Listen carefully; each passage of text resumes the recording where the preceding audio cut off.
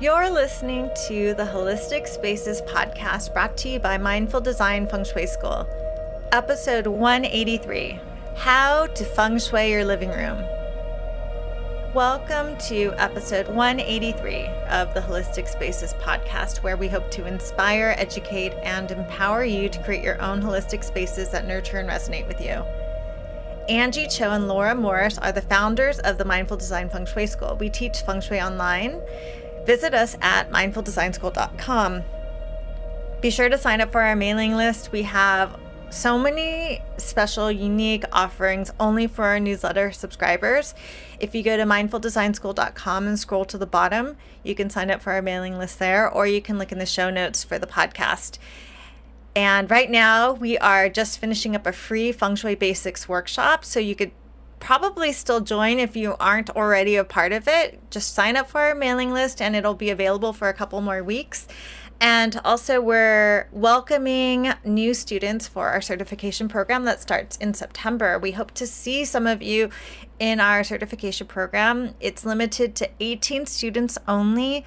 And we are now doing a couple info sessions live. We'd love to see you. And if you have any questions about it, be sure to let us know.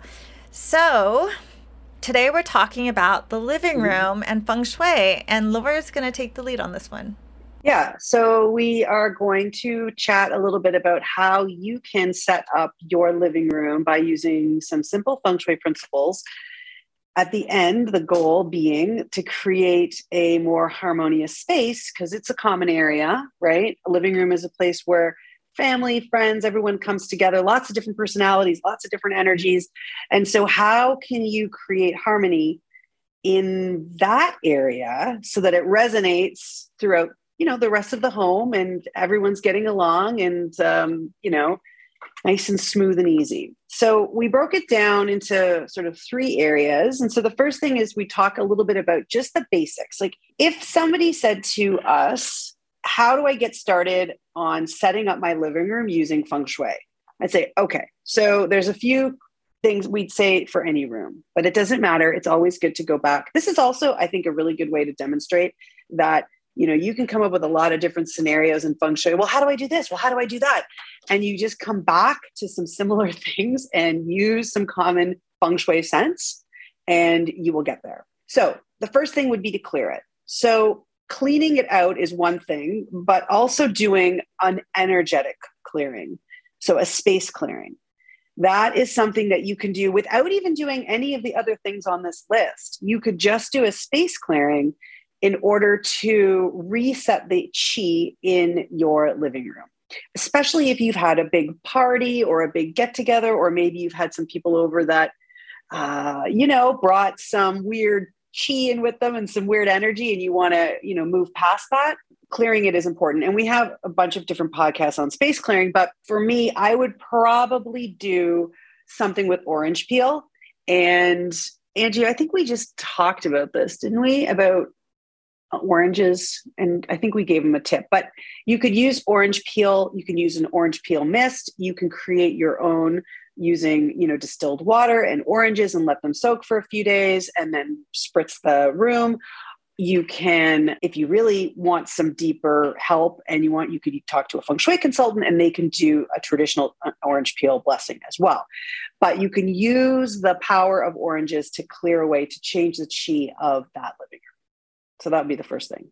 Yeah, I think we might have talked about it in our fruit symbolism episode, but we talk about it a lot. Oranges are one of the most vibrant fruits in Feng Shui, most vibrant and strong and yang fruit that you can use as a clearing object. And the essence of it is really quite strong. It's strong while it's very uplifting and it can clear out a space. And it's, I think, especially helpful for something like a living room, right? Where you want kind of an uplifted energy while clearing out the energy, like you said, if you had a big party, or even if you've just moved into a space, or you've been out of town for a while, whatever it is. And then, okay, what other things would you say are basics before you got started that you would sort of low-hanging fruit basics for you?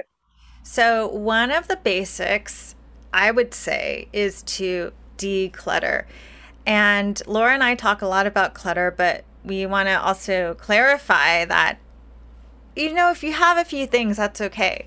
This is really like a modern day problem. And I was just talking to someone. I was being interviewed for a podcast, and I was talking about how, just like with food, how we're looking at food and nutrition in our lives and how electronics affect us as human beings, all these modern day adaptations we have in our lives now, we as humans really haven't evolved to work with clutter either, because, if you look back 10 or 20 years ago, we didn't have so much stuff.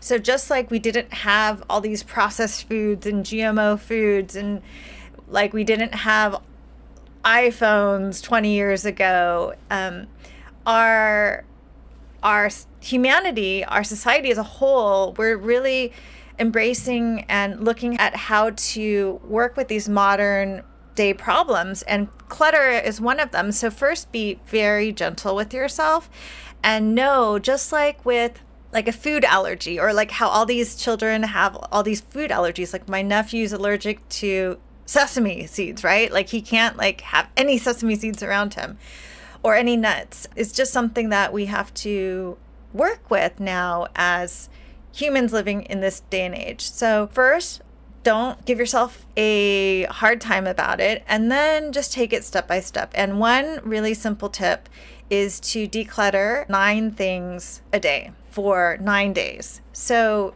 find 9 things that you could donate that you no longer need, and just let it go, offer it to Goodwill, and then make a conscious effort not to buy 9 more things to take the place of those 9 objects, because the universe automatically wants to kind of fill that vacuum. But allow yourself to let go and just see how that feels. And I always like to suggest this practice that I learned from Norman Fisher, who's a Zen practitioner, and he writes in this book how you could practice, even if you have a hard time letting go, taking an object and moving it from one hand to the other, and just start to feel how it is to hold something and then give it away.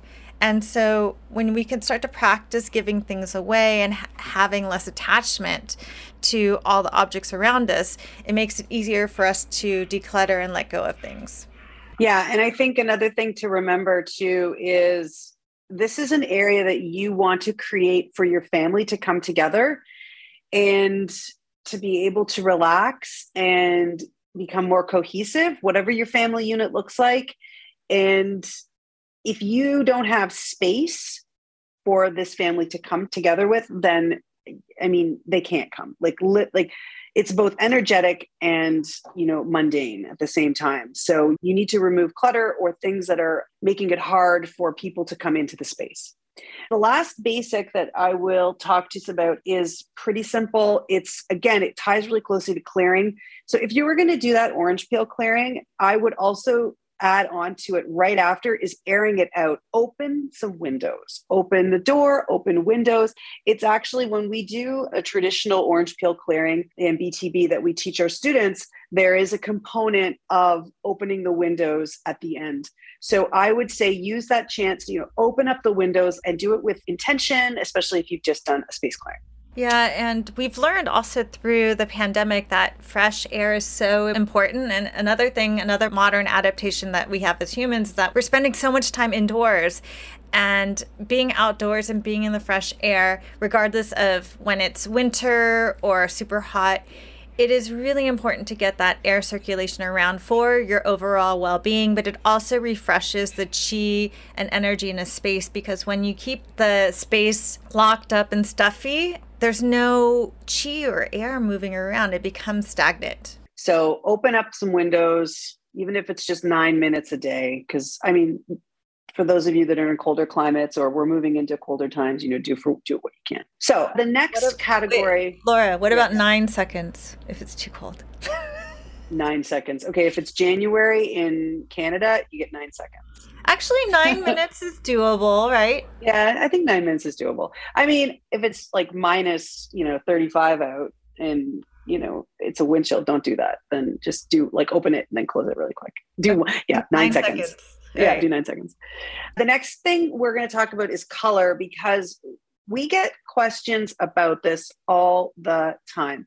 First of all, there is a connection between, obviously, because we're talking about interior spaces, there's a connection with feng shui being part of interior design. Now, they're completely separate disciplines.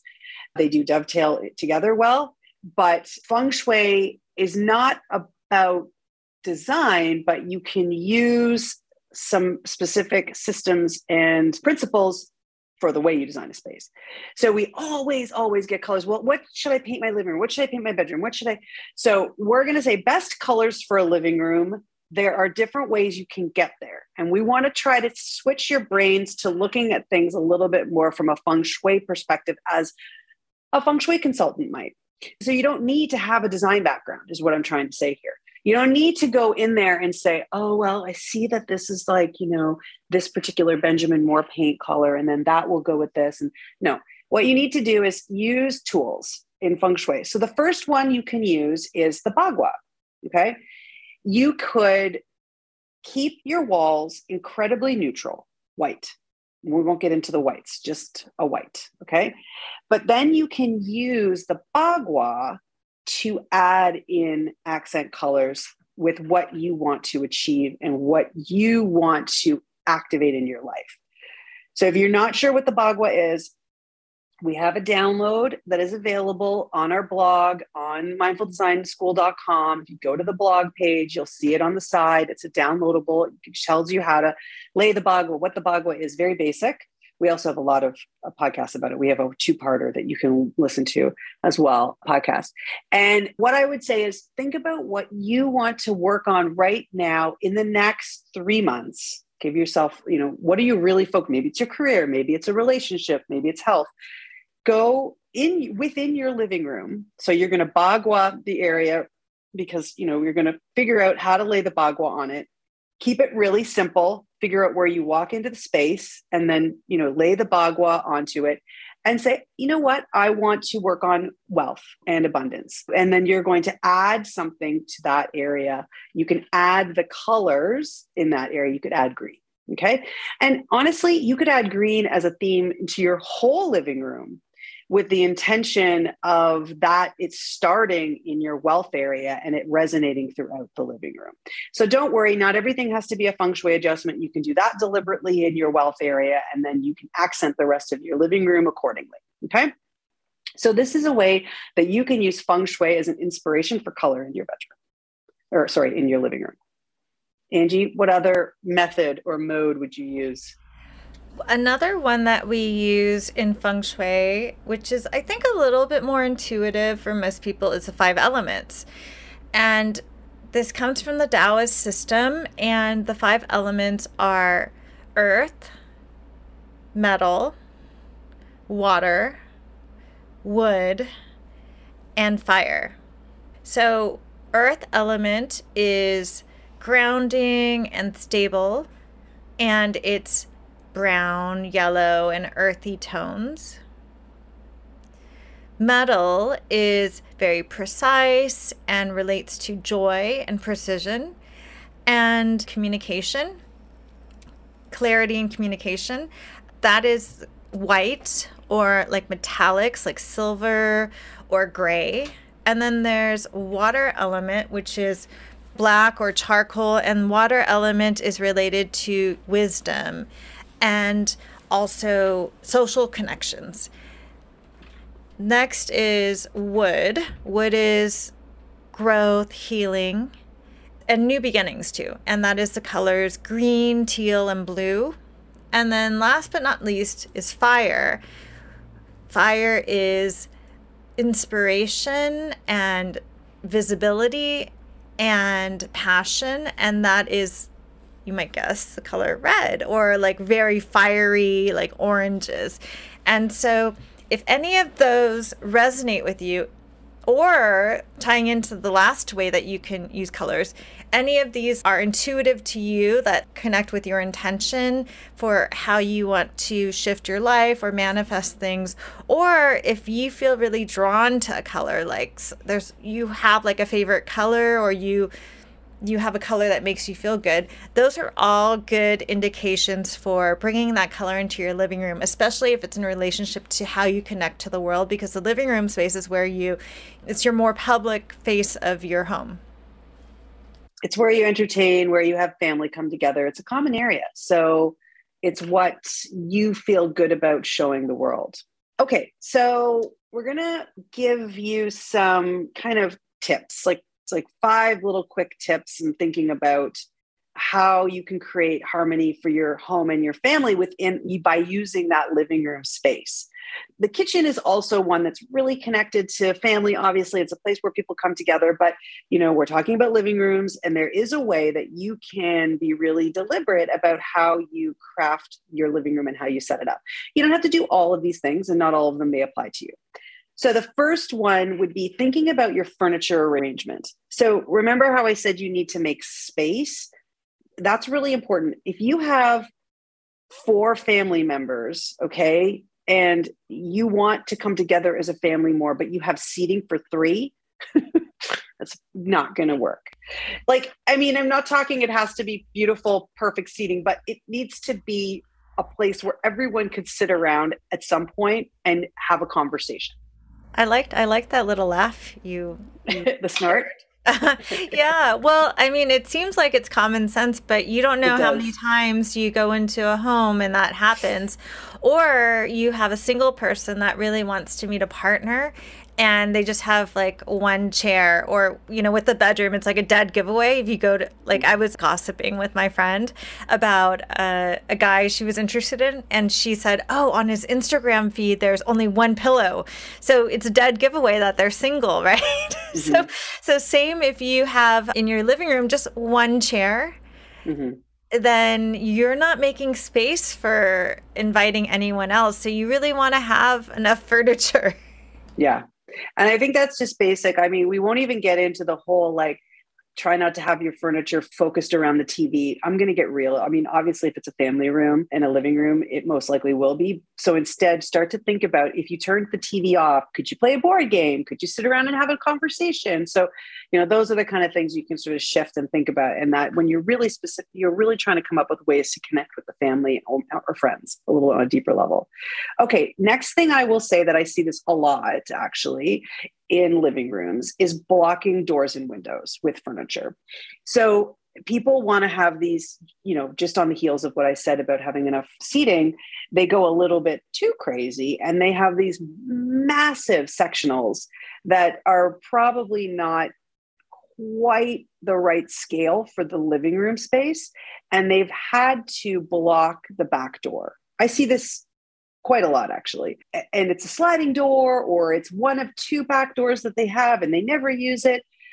But what does that mean, Angie, blocking that door? It can be blocking opportunities, blocking your kind of backup plan. It could also be blocking chi leaking out, but it also simultaneously blocks maybe chi coming in. But it really represents kind of something being blocked, because your doors represent your voice, and when they're exterior, they connect outside. So blocking an internal door, an external door, or a window, and your windows represent your eyes, it's not great. And there are some exceptions, like if you have one of those new condos that are floor to ceiling glass and there's just there's no option. And in fact, that is helpful, because otherwise your whole wall would be glass. So it does create more stability. But we're talking about typical homes. Usually I see when people do block those doors and windows, like Laura said, they have furniture that's not appropriately scaled for the space, which can maybe represent not seeing things appropriately in your life, or that it's a place where you're just kind of putting furniture that you don't really want, that like a family heirloom or something that you're putting there temporarily, or you have too much furniture. That's usually where it ends up, and it causes chi to stagnate and obstacles, and depending on where it is, it can be problematic. Mm-hmm. Yeah, and it could be in a part of the bagua that's quite important, and you're blocking off entry points into it. Could be the wealth area, could be fame area. There's many, when you lay the bagua on the whole house. So if you have that and you're not able to obviously go out and get a new sofa or a new sectional, at the very least, see if you can pull it away from the door to give it like even a few inches, just to allow that chi to breathe. If you can pull it away and allow the door to open partially or open, and you can walk around, that's even better. Okay. So the next one I have is to add a round table or rug or round, just a round shape. It could be a coffee table, it could be a side table, it could be a rug. And the reason being is that the round, it smooths out the chi. Specifically, a coffee table is great, again, because if you're coming together as a family, you're sitting around, maybe you're playing board games, it smooths the chi out. It's able to curve, move around the space much softer, and it softens the energy overall. And I want to add a couple more too. So another round thing that you can add if you don't want to do a round coffee table or a round rug would be a round mirror to open the space up. So a mirror is used in many different ways in feng shui, and also different schools have different ways of looking at it. But from the BTB perspective and the way that Laura and I teach, a mirror can be used to increase, to pull in, to repel, but we want you to bring in a mirror into your living room with the intention that you want to bring in more energy, bring in more space, so you can make your living room energetically larger by doubling it or doubling images like the reflection of chairs to increase the capacity for more expansive friendships, deeper friendships. And then you can also create a soft mirror by using that round shape that promotes more metal element like communication and clarity and ability to talk to one another clearly and express and feel free to express your feelings and your emotions.